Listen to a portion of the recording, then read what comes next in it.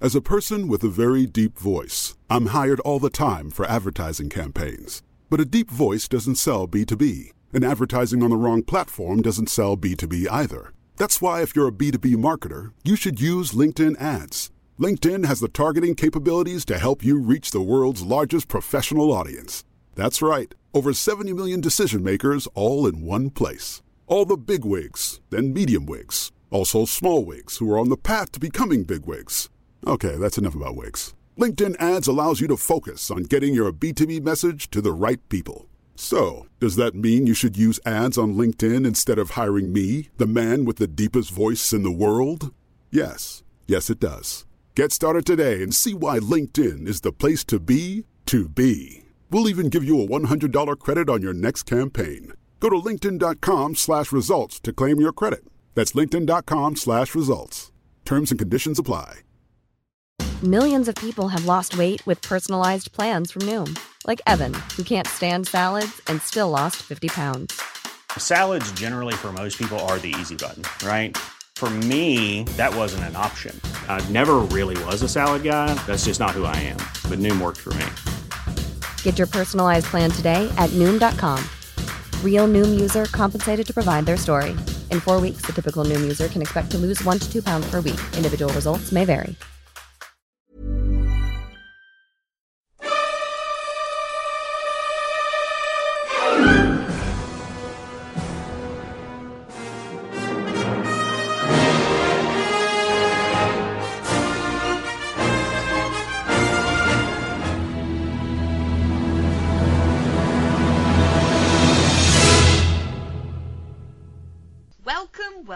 Welcome to episode 31 of the Black Hole Cinema podcast. Once again, I'm your host for this evening, Emma Platt, and joining me is Mr. Chris Haig. Hello. Hi. And Mr. Chris Byrne. Hello. And because Chris Haig's here tonight, that just basically means that me and him aren't going to talk about any of the topics we're supposed to at all. We had topics. Apparently. Yes. I know that there were messages on Twitter, and so this week we have got our usual movie news, apparently. We were going to try and do some movie news, but we've all just gone, what are you talking about tonight? What are you talking about tonight? So, yeah. See how that goes. Oh, there'll be news. Then we're going to talk about Knock Knock, which is Keanu Reeves' new film, because apparently he is still making films, which was a surprise. Then we've got... Did you not see John Wick? No. We'll also be doing last week's box office figures, and then moving on to Minions. And then we will be finishing off with Dead Meat. That's my alien noise. Where we will be talking about alien films tonight and getting all deep about big monsters that come from the sky, shit like that. So you're in for a good time tonight, even if we don't actually talk about any of that stuff. It'll be fun at least. Enjoy the ride. So movie news. Don't know why I sang that, but what the fuck. Shut up, Emma. I'm losing it already. So, movie news. Just gonna keep saying movie news. Just keep doing it in a different way, like movie news. Movie news. It's gonna be stuck in my head now all night. So, my movie news is they have cast the new Spider-Man. 19-year-old English actor Tom Holland, who will appear in the third Captain America movie next year. I'm taking this from theatlantic.com. See, referencing and shit, because I'm a fucking professional. This will be the third time in just over 10 years that we'll have a new Spider-Man. Shoot a little bit over. Yes. Oh, it was like 15, 16, because wasn't the first Spider-Man like 2000, oh my 2001? God, how old I am. 2000, maybe later, actually. I am. We've had 3 Spider-Mans in 13 years. Okay. I don't know, Tom Holland, I believe he's been in Wolf Hall or something like that. Yeah, he's done like bits. I've not seen him in anything either, but I've heard he was in Wolf Hall and he did. He was in the tsunami film, The Impossible. Get it and watch that. So yeah, we've got a new Peter Parker, not a Miles Morales or anything else, as people were, wondering about. It will be Peter Parker. Hopefully, it won't be another fucking origin story, because we don't need that. Everyone knows. No, they've confirmed that. No, we're definitely not doing that. The film is going to start. He will be Spider-Man from the very beginning. He's going to be in Civil War. which I'm really looking forward to Civil War, and I'm hoping they're like kind of just fighting in the street, and then Captain America sees Spidey just swing by and say something sarky, and they're like, "What the fuck was that?" And that's all you get. That's it. Just a clip. Yeah, that'd be great. So yeah, I see you later. It's Tim Heard. I heard as well that Marvel. I can't remember. I think I read this on Reddit, which is my source of all my information. That Stan Lee and Marvel got a little bit of like stick for casting a white actor as Spider-Man again. Yeah. And Stan Lee kind of came out and said, you know, because they were going with the Peter Parker, down the Peter Parker route, that he felt like Peter Parker should be white because he wouldn't want to cast, like, he said he wouldn't want to cast someone who was Swedish as Black Panther or something like that. And I kind of understand where he was coming from, but I kind of understand people's disappointment almost that they didn't take the opportunity to go down a different route, because we have seen 2 Peter Parkers now, so it would have been nice, but you know, like, the thing is, I mean, the Pacific. I mean, what Stanley said doesn't make that much sense, because in that case, why cast a Brit? Yeah. But the whole point of his Civil War, the fact that it is actually Peter Parker, because if you actually read the comics of War, it is the spoiler. It's the one. It's the moment where Peter Parker actually reveals, or at least in the comic, reveals who he is. So it is a critical moment that it should be Peter Parker and make it someone else. So I think that's more where they're coming from. Like you said, Peter Parker is such an integral part in the Civil War. I mean, I'm not going to spoil it. I mean, I could, because he's not going to be in Civil War. Basically, spoiler alert, I'm going to spoil Civil War for you now. Well, okay, In Civil War, Peter Parker starts off on one side and ends up on the other, basically. He switches sides halfway through. That's, okay. So, but he's not going to be in it that much, he's just going to have a little bit of a cameo, isn't it? Because Civil War's already so jam-packed with so many superheroes and things like that. So it's not going to be like the comic Civil War it's going to, in the briefest sense. The Warriors aren't even in it, and that they start Civil War essentially. So it'd be interesting to see what they do, and I'm really hoping for the Venom I goddamn deserve on screen. I'm looking at you, Sam Raimi. You know what you did. You fucking know what you did. Apparently, Ben Affleck will be directing a standalone Batman film in 2018. I have every confidence that Affleck will be a good Batman. So yeah, if that film sucks, it won't be from him. Yeah, because he's going through his own kind of reconnaissance at the moment. He is actually quite good. It's about the fact he gave, it was like Daredevil, which is possibly one of the fine. I like Daredevil. It's not bad. Do you know, I really not like it. It was fine the first time watching it, and it was on like Film 4 or some film channel a couple of years ago when I was on a night shift, and I just watched it and I was like, wow, this is actually it's really sloppy. Have you seen the director's cut? That's why does it make it better? So. It's generally better. It's like it fleshes out some more of the characters in it, and it actually has a bit more of a grittier story. So it works better. I think I was watching An Evening with Kevin Smith, and this was like maybe 8 years ago now.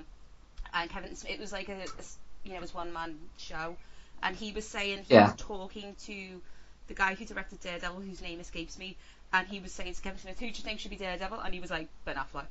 And he was like, because I just think Ben Affleck should play everyone. Whether that's true and that had any bearing in Ben Affleck being cast as Daredevil, I don't know, but maybe. Also this week, some sad news. Patrick Macnee, who is best known for playing John Steed in the Avengers, passed away at the age of 93 in his home in California.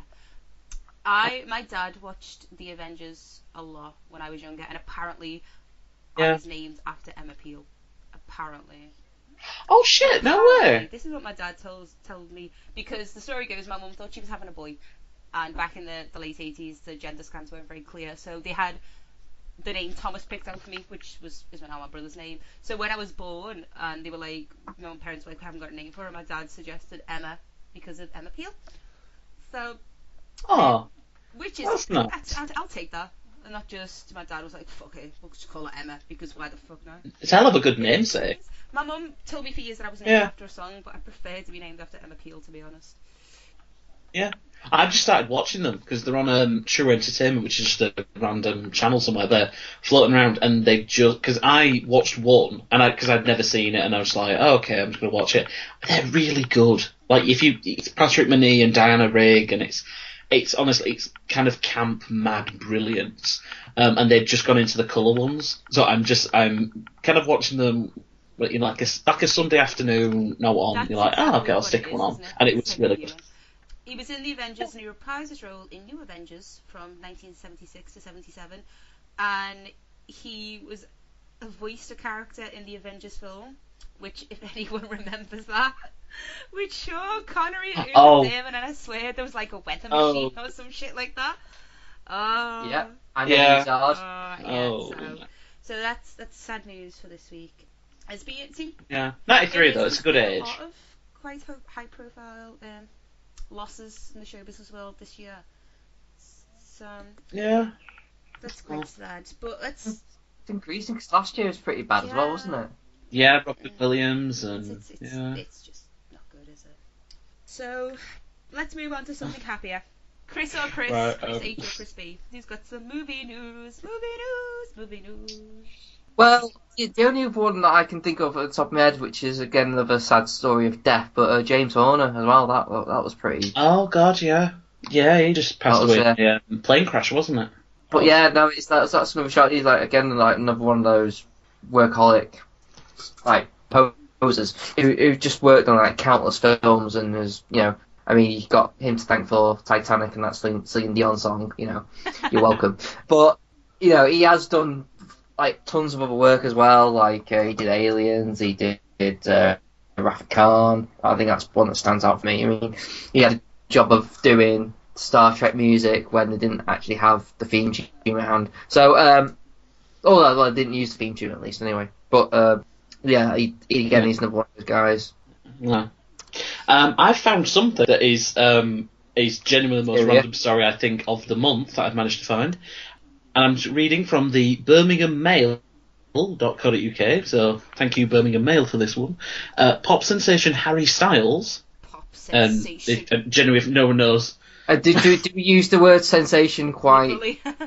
No, it's not in like brackets or anything. It's not in like quotes. It's just like pop sensation. No, Harry Styles could be in line to play a young Frank Sinatra in a film directed and produced by none other than Martin Scorsese. The fuck, Scorsese? Sit the fuck down and take your bleeding medication. How fucking dare you? How dare you, listen. Martin Scorsese? The fuck is this shit? But I mean, I personally don't think he'll get it because it says he faces competition from singer and actor Justin Timberlake, who actually can act, so good for him. Screen icons Leo DiCaprio, James Franco, and Eddie Redmayne. They're all apparently going for the role. Franco do it. I need to say my favourite Frank Sinatra story ever, right? Because this cracks me up. Do you remember? Mia Farrow was married to Frank Sinatra after he broke up from Ava Gardner.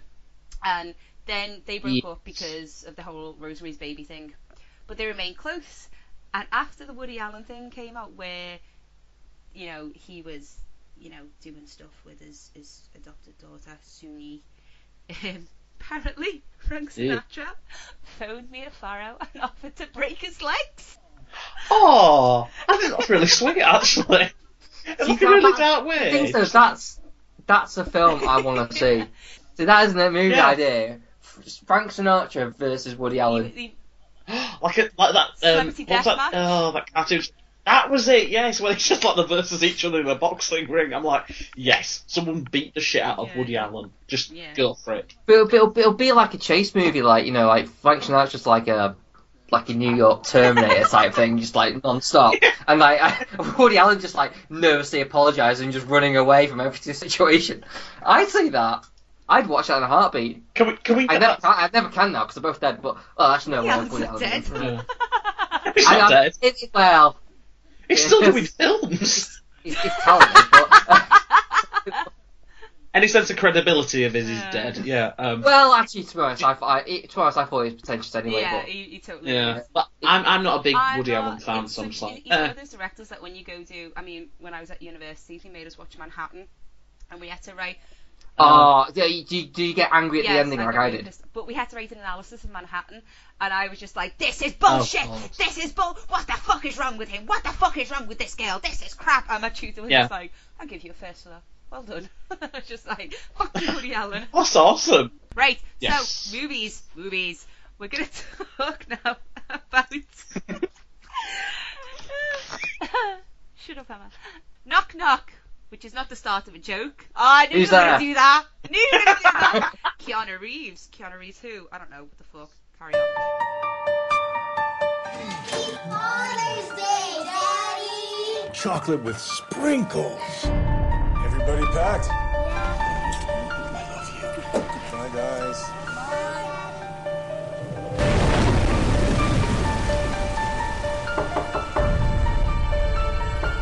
Who's there? Yes? We're so sorry to bother you, sir, but my phone got wet and she left hers at her house. Well, if you guys want, you can come in and use my phone. Guys, I have your clothes. They're pretty much dry. Surprise! I can't do this unmarried. Happily. Yes, you can. It's all in our secret. Just relax and enjoy. Knock Knock. Keanu Reeves' new film. Right, so who's seen Knock Knock? Okay, basically, Knock Knock is a new film by Eli Roth, who is, well, it would say it's a comeback film from directing, but he has directed another film called Green Inferno, but Yeah, that's it's not waiting out for yet. the States, So isn't it a cannibal film or something? yeah, And he's doing like a Yes. shark film, I believe. it's one of them weird things how he's made a film and it's like gone around the festival circuit, and at some point after making his new film, he's had like a surge of inspiration, like, and made this other film quickly, and that somehow managed to come out before his other films come out. So it's one of them weird things. But anyway, Knock. It stars Keanu Reeves. He plays like a happily married man with 2 kids, and his wife take his 2 kids off for like a little weekend away while he stays home and finishes off his work as a blueprinty kind of architect. There you are. He deals with designing. He's an architect and also a former DJ. He gets a knock on the door on a very stormy, rainy night, and it's 2, shall we say, scantily clad women who dressed up for a party when I lost, and he invites them in, and hilarity issues. No, basically they seduce him. They basically seduce him, like they basically seduce him. You know, he has a threesome, and then they basically become his worst nightmare in every possible way. It's not like it's a Marmite film. It's either you love it or you hate it, and I'm kind of undecided on whether I love it or hate it. I could even, like, depending on who I'm having a conversation with, I could either go with them liking it or go with them absolutely hating it, because you know, while I did kind of enjoy it, I liked its kind of like trashiness, kind of like almost the way it was made, which is very like on the spot, kind of like, yeah, fuck it, let's get shot and make it kind of thing. You know, it does have like a certain sort of amount of charm, and you know, I think Keanu Reeves is a likable presence in this, even though it does kind of, the acting is a bit questionable, but again, I am still undecided, because it's just one of those films that kind of, even though it's entertaining, it can fall apart quite easily. I mean, I don't know how much you want to go to spoilers with this, but essentially, Keanu Reeves basically, it's a morality tale, or basically like, don't sleep around. Essentially, it's like these 2 girls come around, they're like kind of like, they tempt him to have sex, and then he like caves eventually, and then afterwards they're like, right, we are gonna fuck you up, we're gonna fuck all your life, you know, we are gonna basically punish you, but yet they still kind of destroy his wife's artwork and do all these various things, which you think, yeah, but the wife hasn't done anything, why are you punishing her? But you know, so it doesn't quite tie in. There's also a murder involved as well, which you think, well, that person who died, I didn't do anything wrong. You know, so, you know, there's no remorse over that. So if you're strictly trying to punish, you know, Keanu Reeves' character, what's the deal going on there? You know, it just doesn't tie in well. Also, you could, you know, there's a line that Keanu Reeves says towards the beginning when he like lets them in, say, oh yes, you know, it's quite, you know, brave you to like invite 2 strangers in your room, and he like makes a comment like, oh, well, I'm pretty sure that, you know, I can take both of you on, kind of thing. It's kind of, okay, that's a little bit of a shitty line, even though he's got a bad arm. Then they kind of use that fact that he's got a bad arm as a way that they, like, you know, they take him, basically. Which I thought, yeah, girl power. I mean, it's like, you think, if they're going to make that a point, then, you know, then why not just like, yeah, well, you know, the girls took him, you know, well, they outsmarted him and they took him on, like, they don't need Keanu Reeves with a dodgy arm. It's like, if only I had my, it's fighting best, I would have taken, it's just like, it just feels like, it's no excuse, and it's like the film doesn't have its own convictions of, so, it's a weird thing. I'm willing to give it about, a semi-positive review. You waited a long time before the positives. But there is problems with it. It's like if you stand around and pick apart of it, it will just deteriorate in your eyes. There is a lot of overreacting with Keanu Reeves. I mean, I think he does a good job at the beginning. Someone who is fighting temptation, but there is a moment towards the end of the film where he's just let him rip. He's just like going like, "You fucking mess it, you basically gave it to me on a plate. You did this thing basically like sort of tempting his like idea like, well, I've not had sex in ages. I'm that sort of sexually frustrated. You just gave it to me, so I just caved. I secretly wanted it, but yeah, I'd say it's worth watching. It just to see what you think of it. But a lot of people hate it. A lot of people actually quite enjoyed it. So verdict is, So it's go one of watch those. it for yourself and make your mind up yourself. Basically, yes, that's my review. But that's always my review anyway, because I think despite what I say, it's always worth seeing a film and then making your own mind up anyway, because at the end of the day, well, I've got my own opinion, what about yours? You know what I mean? Very well done, very concise, no rambling. That won't last long. Yeah. We're long overdue for a ramble. It's been 7 minutes, okay. Back to professionalism now. Box office figures. Yeah, right. So, at number 10, Mad Max Fury Road.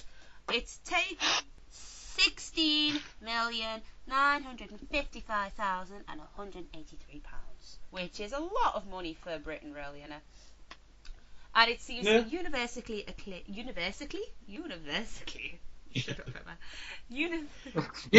speaking.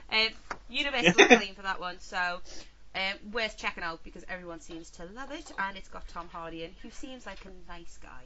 Just a nice guy. Go support Tom Hardy. Number 9, Yes. Empire Strikes Back, which was the secret cinema film for this year. So it's not going to be on next week, I don't think. Oh, it's been on for 3 weeks. I am not a Star Wars fan by any means. I understand I understand why it's important, and I understand why people like it, but I think I didn't watch it until I was far too old to really appreciate it for what it is, which is a jumped up toy commercial. So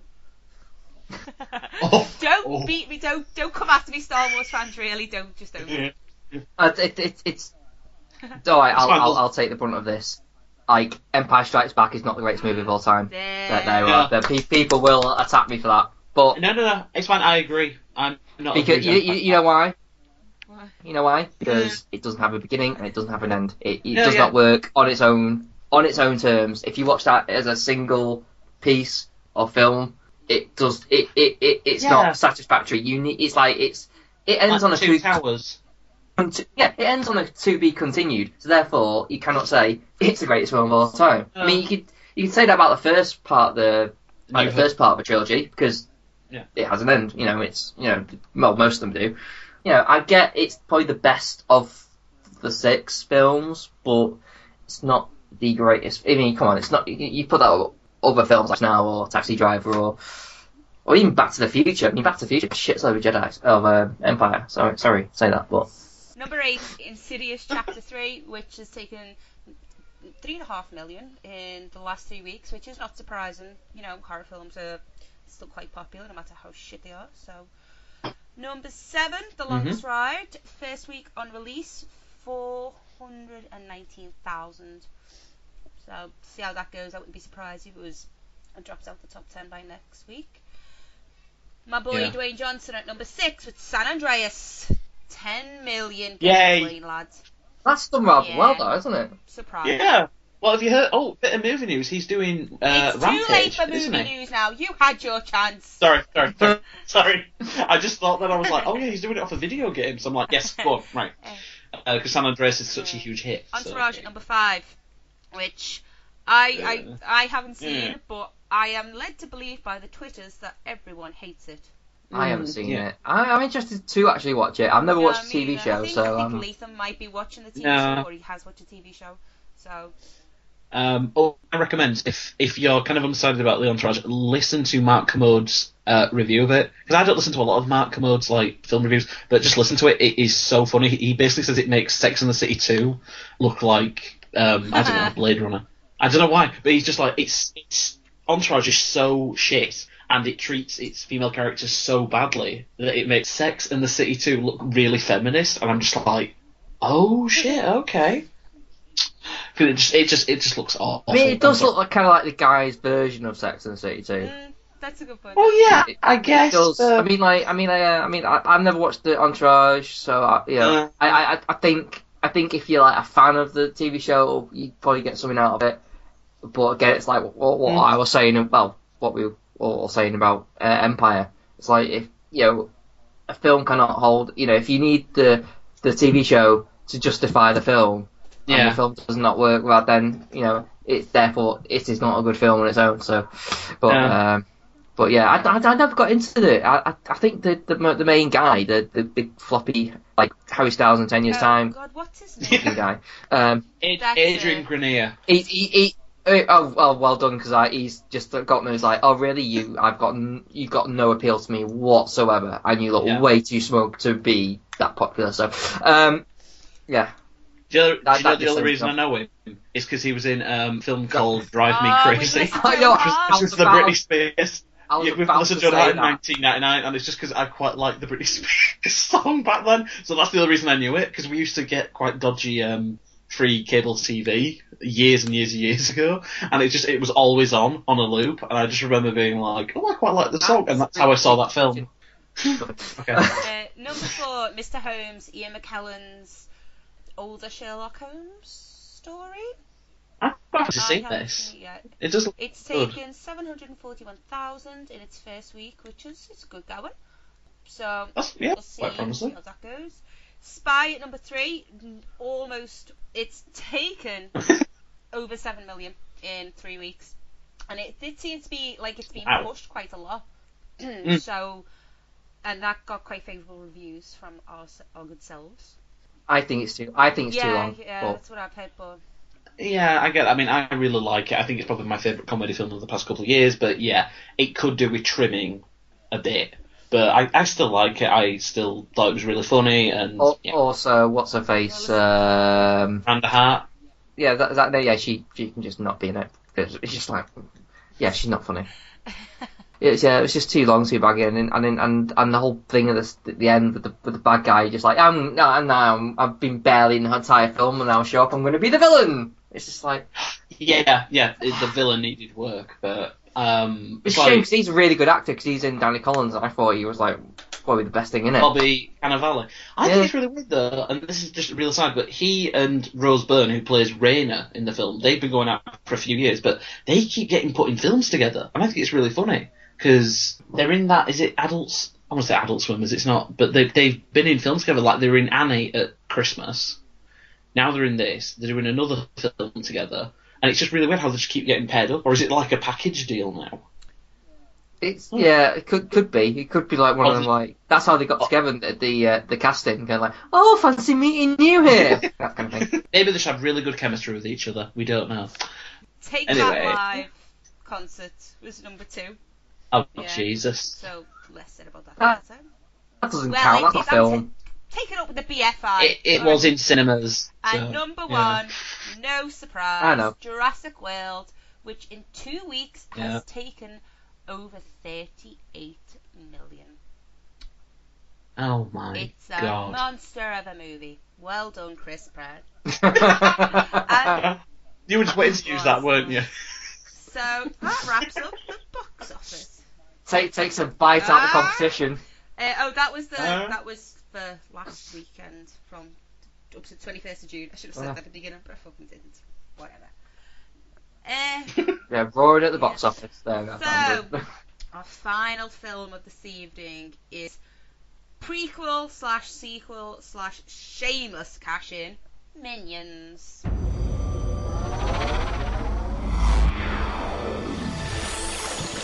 Minions. Minions have been on this planet far longer than we have. They go by many names. Dave, Carl. Oh, that one is Norbert. He's an idiot. They all share the same goal. To serve the most despicable master around. C'est Big Boss.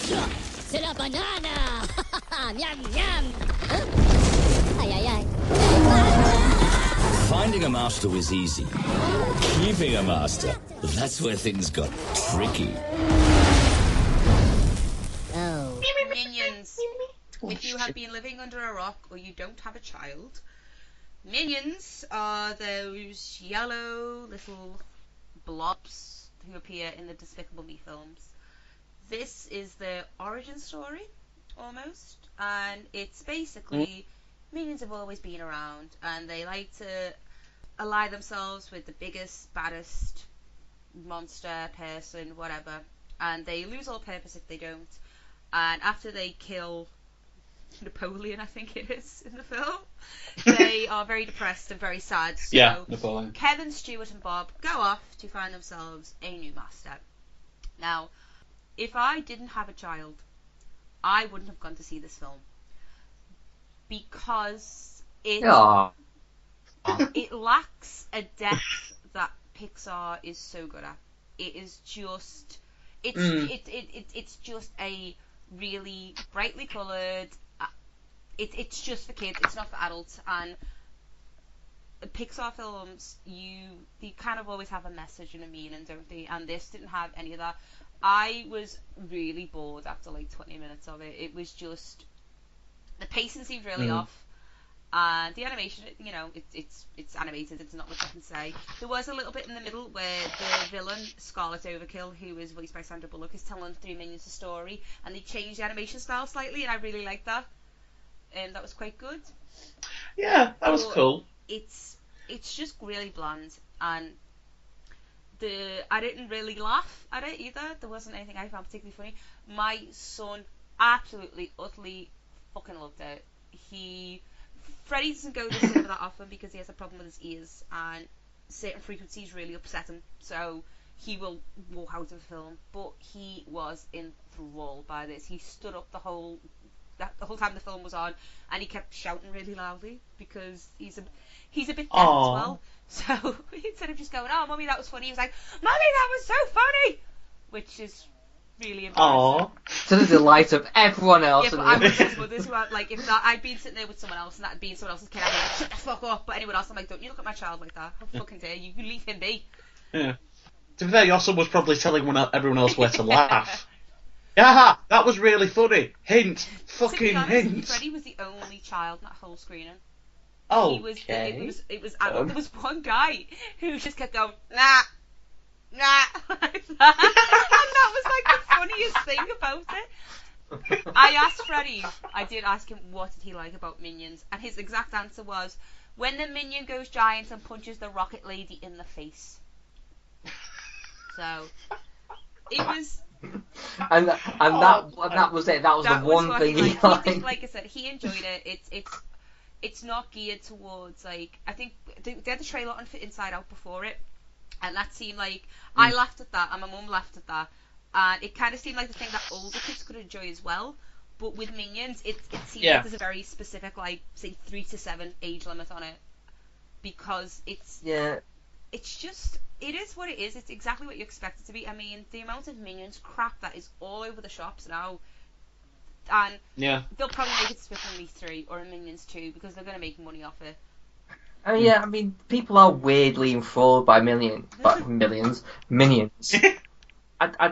Which is one of the things that I've never got, and I've never, like... I mean, they don't get on my nerves so much, but I'm just kind of like, yeah, I just don't get why everyone's like, just, I love the Minions, they're great. And I'm like, they're just okay. I don't get what the big appeal... I mean, quite frankly, I wasn't waiting for this from any anticipation at all. But, you know, it's vaguely enjoyable. I mean, I think I laughed probably about once or twice. I think the biggest laugh I got was actually towards the end with the guitar bit. Oh, yeah. When he gets a new guitar and then just smashes it up and you're like, oh shit. Yeah. That made me laugh. But generally, I kind of sat there with my arms crossed going, yeah, okay. Just like, not like kind of bored, but just kind of, just like, yeah, okay, kind of, alright, fine, yeah. I think what you said about the age range is right, Emma, because I went with a family friend and her 9-year-old, who I've known since she was born, and I said, do you mind if I come along, because I explained it, all that sort of thing. And I sat there, and honest to God, the 9-year-old was barely entertained. Like, cause she liked the Despicable Me films, and she was like, oh, okay, I'll go see it, all that sort of thing. And it was just, it's a bit like Candy Floss. It's brightly coloured, it's light, it's vaguely sweet, but it is for kids. It's completely throwaway fun, and you don't need it. Like, no one was like, do you know, we kind of need the full backstory of the Minions. You could have fit this film, you could have fit the first 5 minutes, which just explains it, into a Despicable Me film, and that was it. Because you didn't need everything else, like with the overkills and with, all the random actors popping up. It's like you had Alison Janney in this, you had John Hamm, you had Sandra Bullock, and it's great that they're doing, like, this stuff, but it's a shame when it's a bit kind of lackluster, and it is just a really obvious cash-in. This is like, it's DreamWorks, isn't it? And my problem with DreamWorks is, like, I really enjoyed How to Train Your Dragon. I think that's an excellent film, but besides, like, Shrek and How to Train Your Dragon, their films do lack a certain depth to them that allows them to have this big crossover. That's the way I feel. And, some Pixar films aren't great, like Cars isn't great, and Brave was alright, but there's some Pixar films that would be in, like, my top 10, like Up. I adore Up. Up and WALL-E are just brilliant films. I could watch them over and over and over again. And even though Freddie enjoyed this, when we came out, I was like, did you enjoy it? Would you like to see it again? And he went, no. And he's 5, you know what I mean? My boyfriend kind of said, it's almost like they could have made this as, like, a TV series for, like, Nickelodeon or Cartoon Network, kind of, and it might have worked better that way, like, little snippets of, like, the Minions and Stone Age, and kind of build up to them meet and grew, and then lean into, like, a Despicable Me 3, maybe.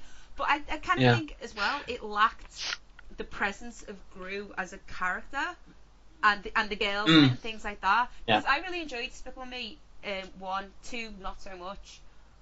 But I do think the Minions work better as, sidekicks. I mean, in the Despicable Me trailer, do you know the bit where they set the desk on fire and there's the Minion going, Nino, Nino, Nino. I thought that was so funny. I used to laugh every time I saw it. But they do, I think they need like someone else to... Master! Big boss, big boss. Yeah, do you know what this reminds me of, weirdly? And because it's just a couple of years out, is the Penguins of Madagascar. Because they've done the same thing, is that the Penguins were really popular in the Madagascar films, to the point where my dad, who doesn't really like animated films, he's like, I like the Penguins, because they're just like mafiosos. And I'm like, yeah, it's funny. The film is average at best, but they've got a TV show now on Nickelodeon of the Penguins, and it's just weird. Like, I was in Primark over the weekend with my boyfriend, and he was getting a shirt or something, and there was like Minion shirts for men, and we went upstairs and there was Minion shirts for girls, and then there was Minion pajamas for women, and then there was the kids stuff, and he was like, this is everywhere, this is ridiculous. And I was like, it's money, it's all about the money, and it will make money, because it's like you said, it's candy floss, that's it. I mean, Freddie, like, this sounds terrible, I won't let Freddie watch any piece of trash film that comes on. I don't care if it's a cartoon. There's some stuff I'm like, it's not worth watching. I know it's not. Put something else on. And he's like, but Mom, I want to see the talking dog. And I'm just like, no, watch something good. Watch Wreck-It Ralph or something like that. Because even working in, like, when I used to work in the cinema, we'd get films, like, all the time that would come out about half term. They'd be out a week or two. You wouldn't see many trailers for them. But the parents would take their kids to go see them. And they never made a lot of money. As a person with a very deep voice, I'm hired all the time for advertising campaigns. But a deep voice doesn't sell B2B, and advertising on the wrong platform doesn't sell B2B either. That's why if you're a B2B marketer, you should use LinkedIn ads. LinkedIn has the targeting capabilities to help you reach the world's largest professional audience. That's right, over 70 million decision makers all in one place. All the big wigs, then medium wigs, also small wigs who are on the path to becoming big wigs. Okay, that's enough about wigs. LinkedIn ads allows you to focus on getting your B2B message to the right people. So, does that mean you should use ads on LinkedIn instead of hiring me, the man with the deepest voice in the world? Yes. Yes, it does. Get started today and see why LinkedIn is the place to be to be. We'll even give you a $100 credit on your next campaign. Go to linkedin.com/results to claim your credit. That's linkedin.com/results. Terms and conditions apply. As a person with a very deep voice, I'm hired all the time for advertising campaigns. But a deep voice doesn't sell B2B, and advertising on the wrong platform doesn't sell B2B either. That's why if you're a B2B marketer, you should use LinkedIn ads. LinkedIn has the targeting capabilities to help you reach the world's largest professional audience. That's right, over 70 million decision makers all in one place. All the big wigs, then medium wigs, also small wigs who are on the path to becoming big wigs. Okay, that's enough about wigs. LinkedIn ads allows you to focus on getting your B2B message to the right people. So, does that mean you should use ads on LinkedIn instead of hiring me, the man with the deepest voice in the world?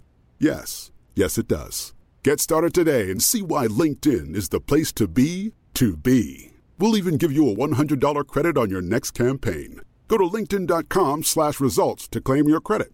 That's linkedin.com/results. Terms and conditions apply. Millions of people have lost weight with personalized plans from Noom. Like Evan, who can't stand salads and still lost 50 pounds.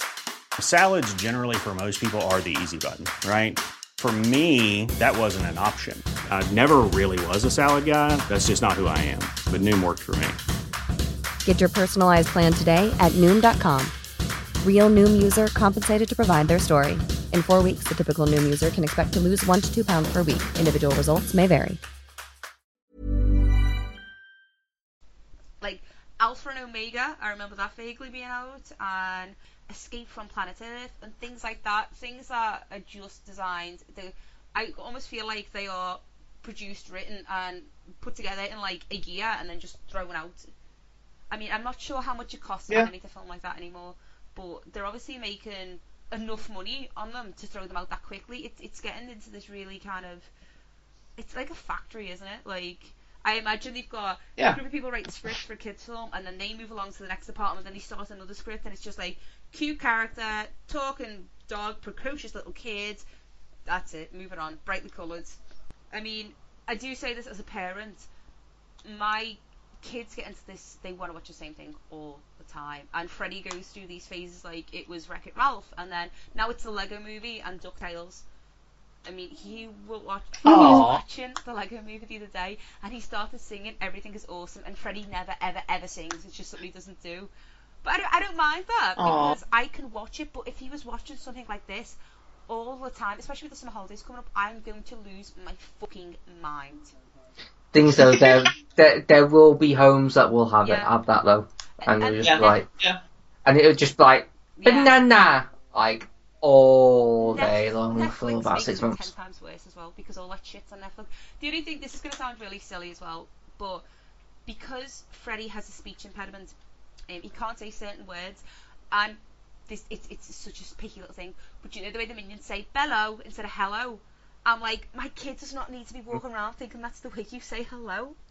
And Well, the thing is, I just realised that it's actually kind of like a mixture of French and kind of Japanese and all these kind of various little accents. That's the only time I picked up on that, rather than just like gobbledygook. And like, obviously, I'm not at all saying they should speak properly because there's children who can't talk properly and they're going to take this on. But I notice if Freddie is watching a TV show where you've got characters like this who speak a bit funny, he will imitate them, and because he has a problem with his speech anyway, it's so much harder to get him out of the cycle of saying things correctly. So it's weird to see the influences films like this have on such young children, especially in the development. And I know that's not going to be a concern for pretty much anyone else who watches this film, but it's just little things like that I pick up on, which is why I don't mind. Okay, but it's a valid concern, and it's a valid thing that you go through, so it's worth mentioning, it's worth talking about. I don't mind, like, there's certain films Freddie will watch, and he'll learn things, like, he watches, like, dinosaur trains, so he knows all the names of the dinosaurs, and he was watching a cartoon about space, and he was going out and telling me all about the planets, so kids are so impressionable at that age, and it is kind of like, I want him to learn something, but he'd be entertained at the same time, because in a couple of years, I probably won't care as much, because he'll be a little bit older, but right at that age he is now, starts taking him to 12As and shit. I kind of want a little bit more to myself, just because if he is going to sit in front of the television all the time while I'm working and things, I'd like to know that he's getting something out of it and he's not just rotting his brain. And that's such a mum thing to say, but yeah, it kind of, I wish there was a little bit, just another little level to it almost.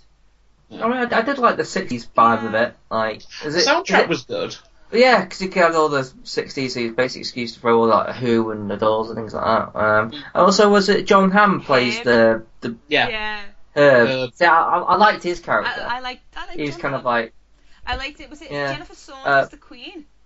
Yes. Oh, is that who it was? Yeah. She's the voice cast. It could have like a really, like you said, a decent voice cast, but it just didn't seem to be. Yeah.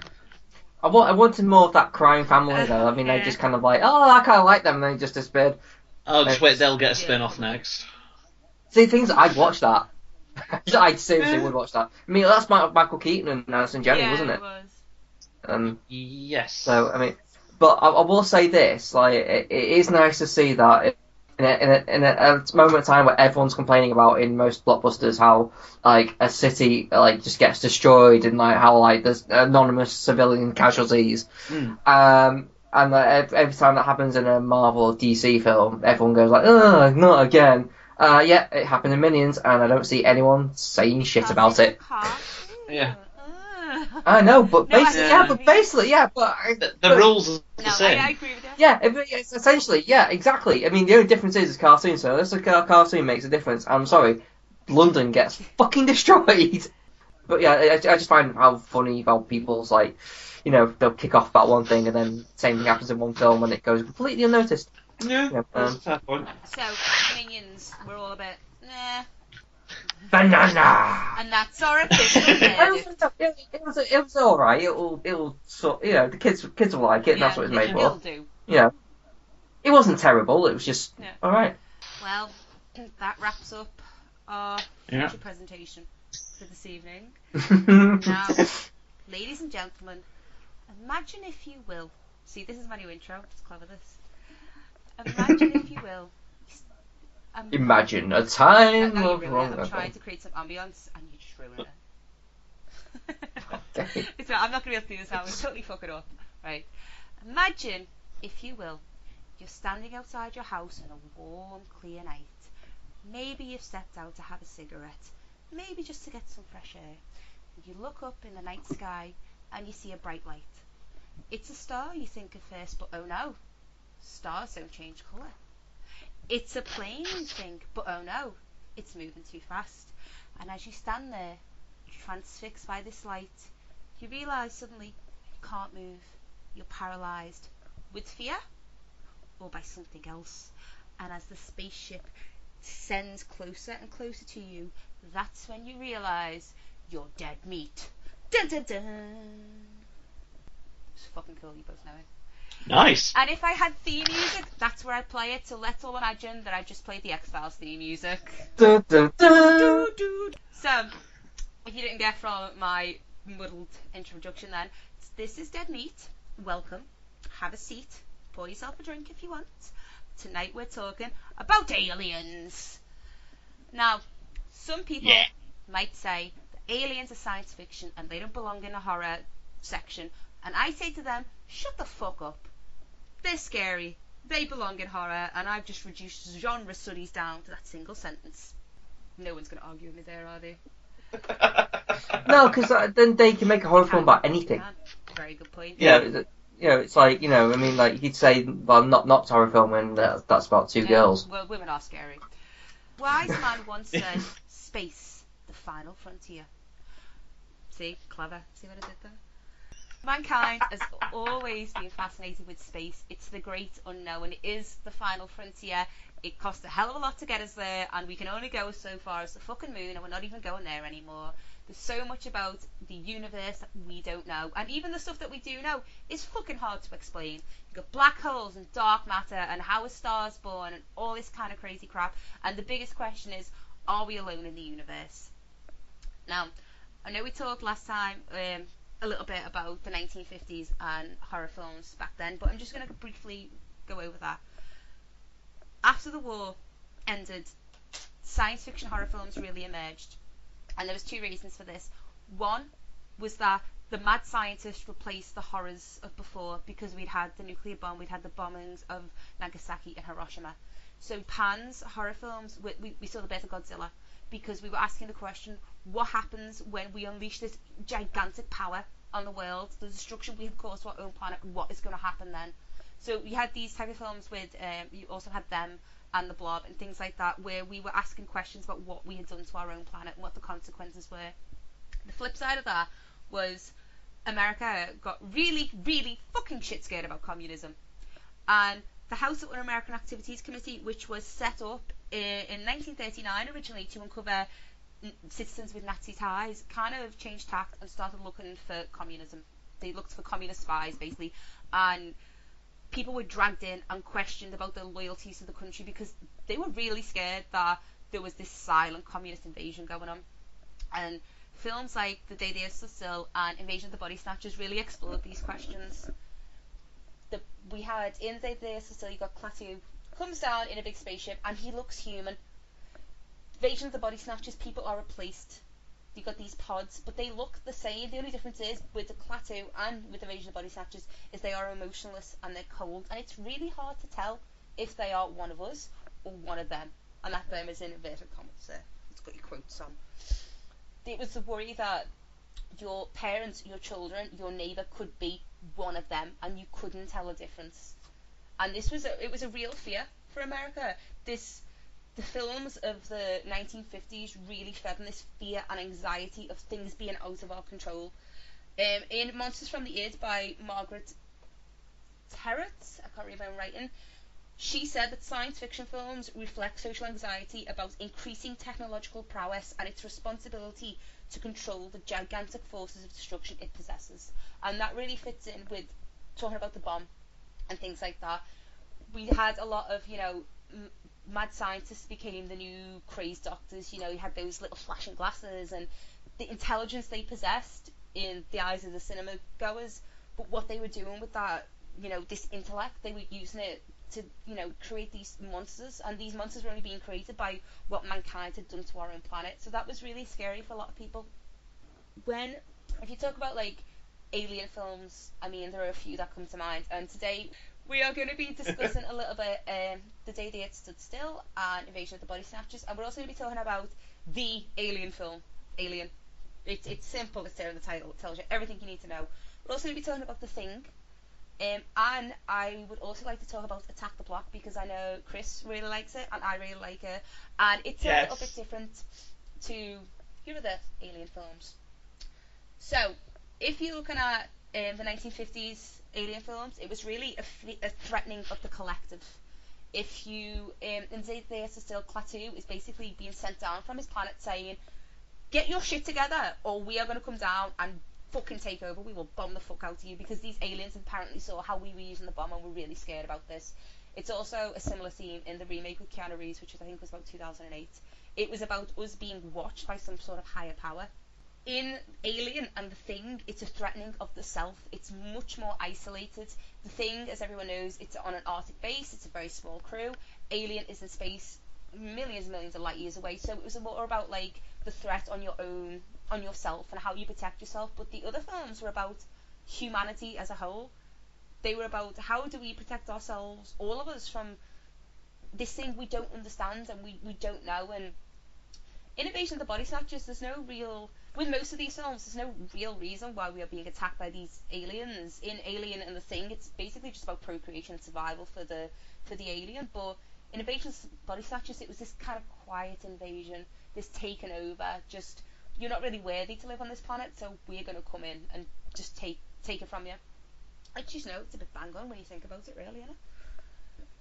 When we look at Alien and The Thing, we are moving away from these human-like monsters to shit of nightmares. These things are crap you couldn't dream of, even if you wanted to. So if we talk about Alien now, it's an excellent film. It's beautiful. The alien it's just brutal. It's a perfect killing machine. Basically, it's perfectly designed for what it's supposed to do, which is just procreate and fuck shit up. I have another quote here because I do like my quotes. It's from Aliens, Mothers, Monsters and Marines, which appeared in film as text, and it's by Thomas Caldwell. And he says, the alien is the perfect organism. Its capacity to kill, parasitic reproductive system, and acid blood defense mechanism pushed to the top of the evolutionary food chain. And, you know, we first see it as the facehugger gets Cain, and feel free to jump in if I get this wrong at any point. The facehugger jumps on Cain and attaches himself to it, and they can't remove it because every time they cut it, it strangles him. It's bleeding fucking acid blood. It digs in deeper, and it falls off. It runs away, and then not long later, we've got the infamous chest burster scene where he's at dinner and he starts convulsing, and this shit comes out of his chest. Now, obviously, that's all to do with the fear of death and all that kind of stuff, but we won't talk too much about that today. We're just going to focus on the monster. The alien runs off, and it starts to grow at a crazy speed. Now, from what I haven't seen the film in about a year now, but the alien, when it's just killing, it's not killing and impregnating or taking anything from the rest of the crew. It's just killing them. I'm right in saying that, aren't I? It's just... Yes. Yeah, it's from just, what I remember. Yeah. In the beginning, I think there is like, I do remember the director's cut where you do find like some of the crew. Cocoon thing, aren't they? That's in, that's in the director's but I think that's in the director's cut though, so it may vary on what version you see. So the alien, it's basically a small crew with increasingly dwindling numbers against the alien. Once again, I'm not going to go too much into Ripley and all that kind of thing, but it ends up with Ripley versus the alien. And Ripley, basically, she uses the ideas the rest of her crew had to defeat the monster in the end. But you've got some really tense scenes in this movie as she's running to the escape pod. You're just thinking, oh, it's fucking behind you, you're about to get so fucked up, you are never going to escape. And the cat just ramps up the tension because you think, oh, you're dead, you're definitely an alien or something. Like, it sets you on edge. And the alien, it's so otherly, isn't it? There's nothing human about it. It's got this elongated head and the extra jaw, and it's dripping with goo, and it's got long arms, and it's the scuttling. That's what gets me. The scuttling. It's very kind of Lovecraftian. It's very kind of otherworldly, and I know it was inspired by H.R. Geiger, and it's very, I mean, you can read into like the subtext of the, thing all you want, and of the extra jaws and the kind of the bulbous head and all that sort of thing, but the point is that head's meant to look like a penis, though, isn't it? And that kind of I've always wondered, do they have an assigned gender? Because I know obviously there's the queen, but then if they are genderless, does that then kind of tie into the whole thing about, because what they're effectively doing is they are, in a way, it's kind of an allegory for rape, for how they get their victims, because they force their way into the mouth and then they force them to give birth. Definitely what it is, isn't it? It's just about this violation, this really horrific birthing, the way they're born. It's all about this violation. And the alien itself, because it's not like anything you've really seen before. It's so out there. It's so out of your context of what you understand an alien to look like. I mean, even Star Trek. It's a guy in a rubber suit. You know what I mean? That's what it is. But this, it's just so other, and it's such a... I'm trying to think of the word. It goes so much against our nature. It's so out there. It's so shocking. It's so kind of inherently unnatural. It's something we're not used to at all. We're just like, it gets Cain first, and it essentially impregnates him. It's an unnatural birth, and it's an unnatural reproduction. It just... Everything about it is wrong. And I can't remember what year E.T. came out. You had E.T. and Close Encounters of the Third Kind. 82. It's year I was born. Because E.T. came out at the same time as John Carpenter's The Thing. I think released in the same week, and John Carpenter's The Thing bombed. Obviously, E.T. was like a mega hit, so that was kind of like the weird kind of thing. It was just so violent, and it's so everything that is wrong, violent and aggressive, and it's fucking damn near unkillable. And the fact that the film itself is so claustrophobic, you know, they're on their own. There is no help coming. Even though, like, Ash is like, haha, I've ruined the comm system. Fuck you, you're all dead. What else? Even if he hadn't done that, no one's going to come help them. No one. And this thing took down a team of there's like 8 people in this film at the beginning. It took down this team in like less than a day. So what's an army going to do with it? And it's that kind of, it's that worry of like, one of these things took down this many people in such a short amount of time. What could 10 do? What could 100 do? You know, and it's that kind of, what can you do in that situation? I mean, what would you do now if one scuttled up your window? That's what. You'd be fucked. Well, that's what really makes it work, both as a villain and as a true kind of horror film. In that, in horror films, a lot of it is about the chase, and there's always the idea of, you know, you're running through a house or a street, and there's always outside. But this is terrifying because there is no outside. There's literally the only way to escape would be to kind of throw it and kill yourself and die in the vacuum or whatever. But then you've got the alien who, like you said, he's so other.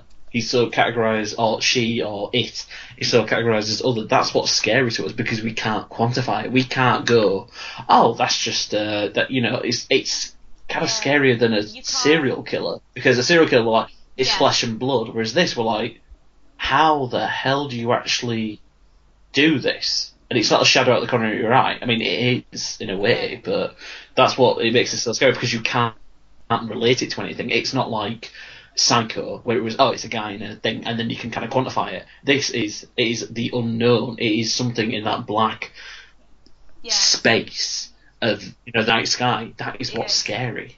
The unknown. It really is, and it's, like you said, it's everything about it. It's just, it's unnatural. Like, even the noises it's making, there's a point, I think, where Ripley and the captain are on the side of the ship, and you can hear it screaming, like, just making that horrible screeching noise. And imagine, like, hearing that coming for you. It's I mean, I know in Aliens, the scene where they know they're coming, and they can see them, and they know they're on top of them and things like that, and they've got the gun turrets going, and they know how many bullets they've got, and it's that sense of, holy shit, like, there was 1,000 bullets in those things and they are still coming. Like, what can you do? There's nothing you can do. And Ripley damn near kills herself trying to get rid of it anyway. It's just, it's so terrifying, and like you said, it's got a lot to do with where the hell did this thing come from? What kind of life cycles they got? What's its home planet? Like, what is its purpose? And there is no purpose. It kills and reproduces and kills and reproduces. And I know you could boil it down and say, well, that's all we do as people. But, you know, we have the ability to make art and music and to create and all that kind of thing as well. This doesn't do any of those things. It doesn't. We just don't understand it, and we can't understand it. And it goes back to this whole, we don't like not being in control, and we don't like not knowing. But like you said, Chris, we don't know anything about space. We just don't. It's just a big black thing in the sky. That's always scary. If you know, it's like the thing that's always scary, whatever scares anyone, and it's always like, what context? It's like it's not knowing. So therefore, you put it down to basic nature, like the dark. Like as a kid, we're all scared of the dark. We're scared of the dark because we can't see. We don't know what's in front of us. We don't know what's there. Yeah, it's that basic thing, and so it's whatever. So if you think about whenever you're scared, it's because you don't know. You don't know. You don't know what's going behind that door. You don't know. It's like, see a horror movie, and there's a monster / killer. It's always scarier before that killer's actually revealed. As soon as the killer's revealed, it's like it has no scare factor whatsoever. It just becomes like it's a thrill bit. Like you were just saying then about being scared of the dark. It's like space is the ultimate dark. And space is so big, you can't actually say how big it is in numbers that your brain can even understand. Like, that's freaky. That even freaks me out. No, it's infinite. It's just like, it just keeps on going. How can it be infinite? How can it be no end to it? That freaks me out. That scares the shit out of me. But when we look at the thing is it's quite similar in some ways, especially if you want to really look into the themes of like sex and violation and all that kind of thing. So this is an all-male crew in the Arctic. The Thing, I should say, is also a remake of The Thing from Another World, which I believe is a Howard Hawks film, which is based on a short story called Who Goes There, which is a fucking excellent name for a short story, if you ask me. So it starts off with the husky dog running up, and then the best way to say it is shit goes down really fast and really graphically. The difference between The Thing and Alien is that the alien will kill you and it'll burst out your chest and that's it, but The Thing infects you. And then the way the bodies start to just disintegrate, and I've heard that The Thing is really an analogy for the AIDS epidemic, because people didn't really know what was going on and they just saw these people whose bodies were basically just giving up on them, people who didn't look like themselves anymore. And it goes back to the original, like, 1950s, that the scene where they're all like, they've got the blood test and they're gonna heat it up like that. Like, it could be any one of us, and you're not really gonna know until it's too late and it's fucking chewing your arm off with its leg or something like that. I think in some ways The Thing is more overt than Alien. Alien can be quite subtle, like you said, Chris, about like it's the corner of your eye and it's moving really fast. The Thing is just like, look at this weird thing, look at this weird thing, look at this weird thing, like over and over and over again, and it's relentless and it never ever ever stops with it. It just keeps coming, and every time you think, can't get any worse than that guy's chest just biting at the fella's arm, it gets worse. The head starts walking and it just... It's just like what Kurt Russell says is like, you gotta be fucking shit. That's exactly it. And it's what I like about these two films especially, is it's a small scale invasion. It's kind of, I know the prequel to The Thing with Shannon Elizabeth tried to give some sort of like backstory to it, but Mary Elizabeth. Shannon Elizabeth. Winstead. It's not like we don't know originally where it came from, we don't know what it wants, and it doesn't seem to want to reproduce or procreate. It doesn't seem to want to do anything except what it does. And once again, it's kind of like you can't reason with it, because what fucking language does it speak? And you don't know what it wants, and you probably couldn't give it what it wants, and it's gonna get you anyway. Especially like the Arctic is such a good setting. The same way Alien is, like you said, Chris. There is no outside. Outside will kill you just as quickly as this thing's gonna kill you. And it's like the last scene with McCready. I know everyone says that he knows that the guy with him's a thing, so he puts gasoline in the bottle because the thing's not going to be able to taste it, and he knows he's going to die anyway. He knows they're both dead no matter what. So it's like, would you rather take your chances in the freezing cold tundra, or would you rather be ripped apart by this awful parasite? And it's just, in some ways, because it's not really got any sort of physical form in the same way the xenomorph in Alien has. It's just, it is what it is. It's a head scuttling around on the floor, and it's a big mouth in someone's chest. Like, it's even harder to quantify than xenomorph, because it's not really physical. And I think because it mimics people, or it takes them over, or whatever it does, it ramps up the paranoia so much. And like I said, it does kind of link back to the original 1950s film, because you're like, well, yeah, okay, I know he's got a xenomorph inside him because I saw the thing on his face before, but I don't know that you're not the thing, because how the hell would I know if you're the thing? And the fact that it's just called the thing, that's it. There's no word for it. That's all it is. I mean, as a horror film, because I've only seen I think I've seen a bit of the 70s one with Kurt Russell, but if you take it back to the 1950s, because it is going through, and it is kind of rooted in the Red Scare, and it is in the idea that anyone could be this scary, unknowable horror, and it's what ties to a lot of 1950s alien films, is of this other person who, they look like your neighbours, they talk like them, they have the same habits and all that sort of thing, but underneath they could be a communist or an alien or a murderer or that sort of thing. So that is what I think makes the thing quite scary, in that you don't know. You literally could be looking at someone who you've known for years, and it turns out they've been assimilated or killed or copied by this thing that doesn't, like I said, it doesn't really have a physical form. So then that really does tie into kind of the communism and the McCarthyism and all that sort of thing, which I think did scare them. We're going to talk about Attack the Block now, because, like I said, me and Chris are quite big into this. This reminds me of The Faculty a little bit, in the way that, okay, it's not an isolated area, we're talking inner city London, The Faculty's in a high school, and it's only the kids that know what's going on, really.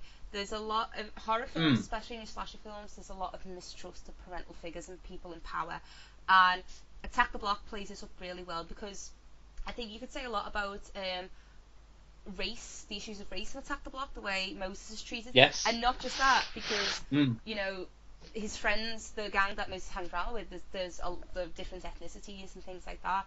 But the way they're treated as young people, I mean, a lot of people I know don't like this film because they say they felt no sympathy for the characters, they felt no emotional connection with the main characters.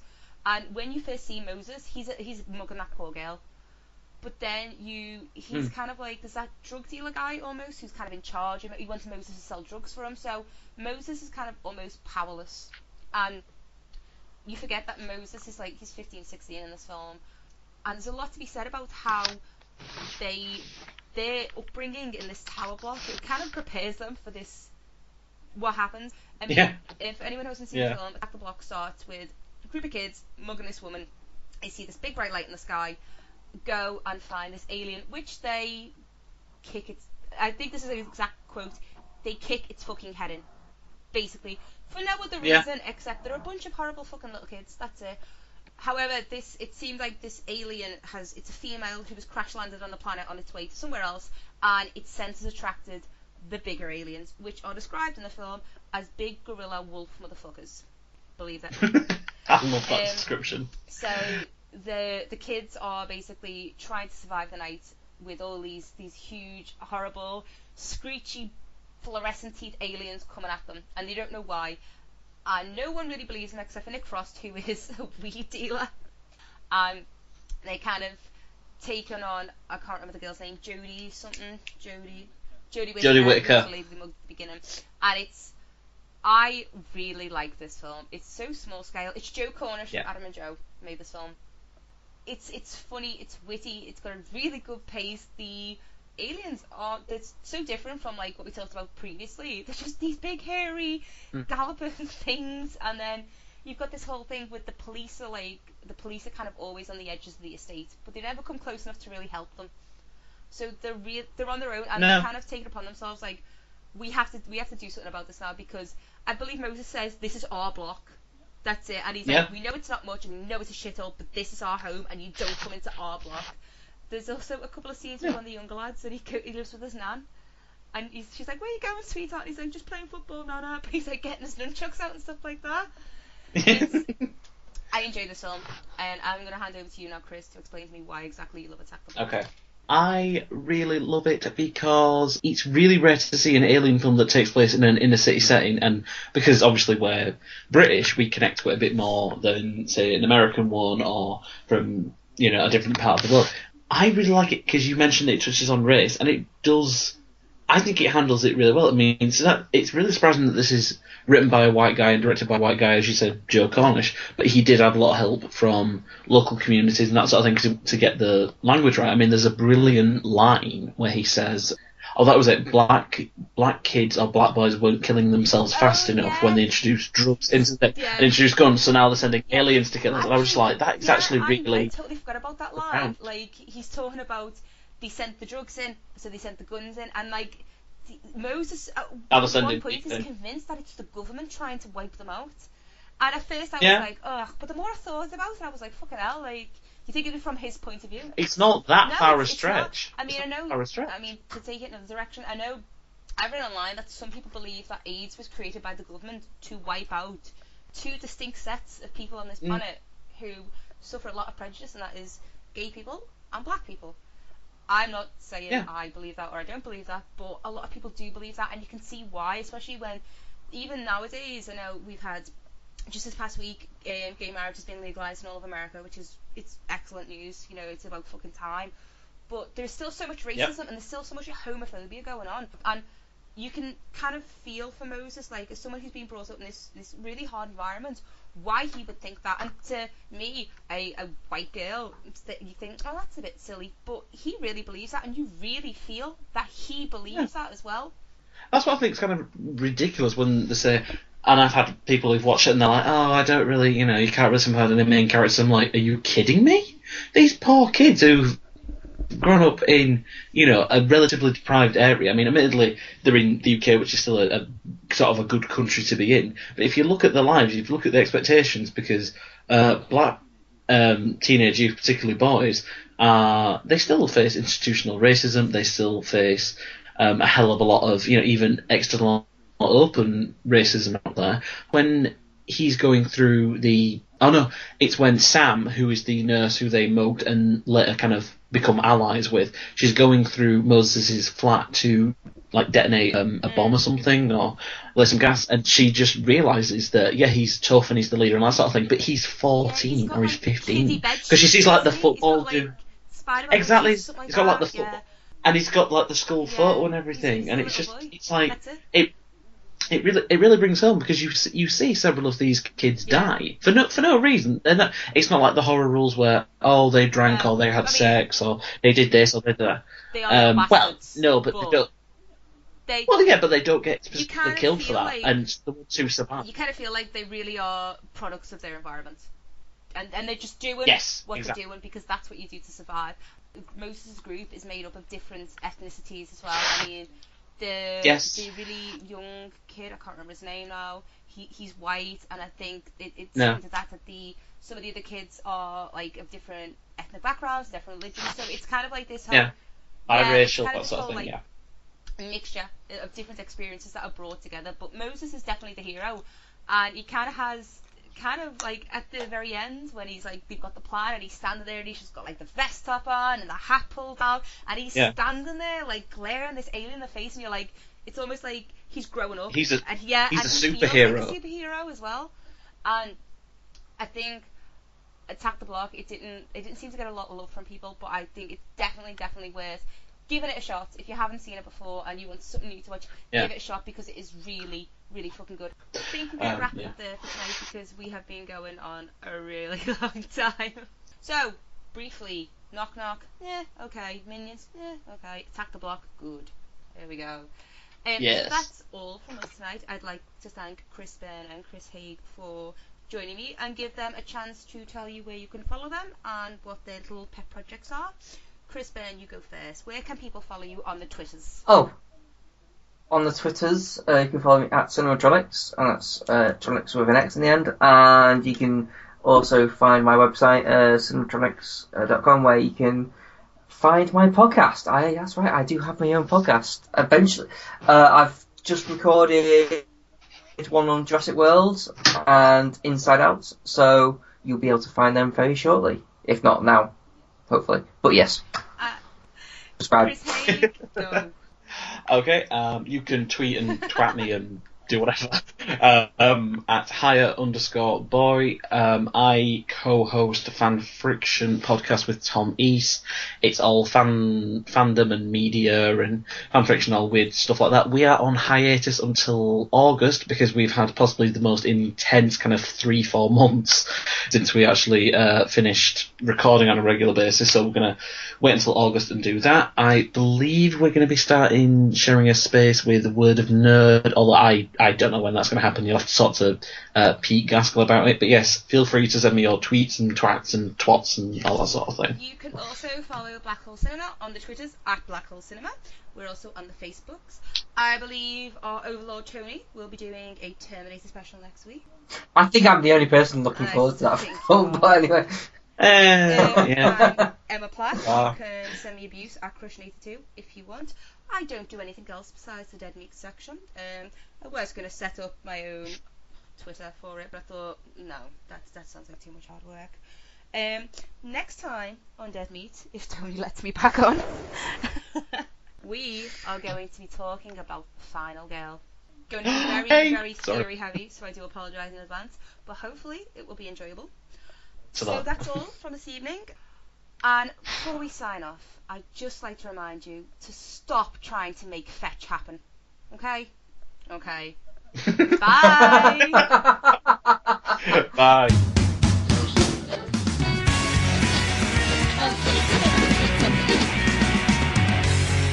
Knock knock, shit, minions, crap, dead meat, aliens, bye.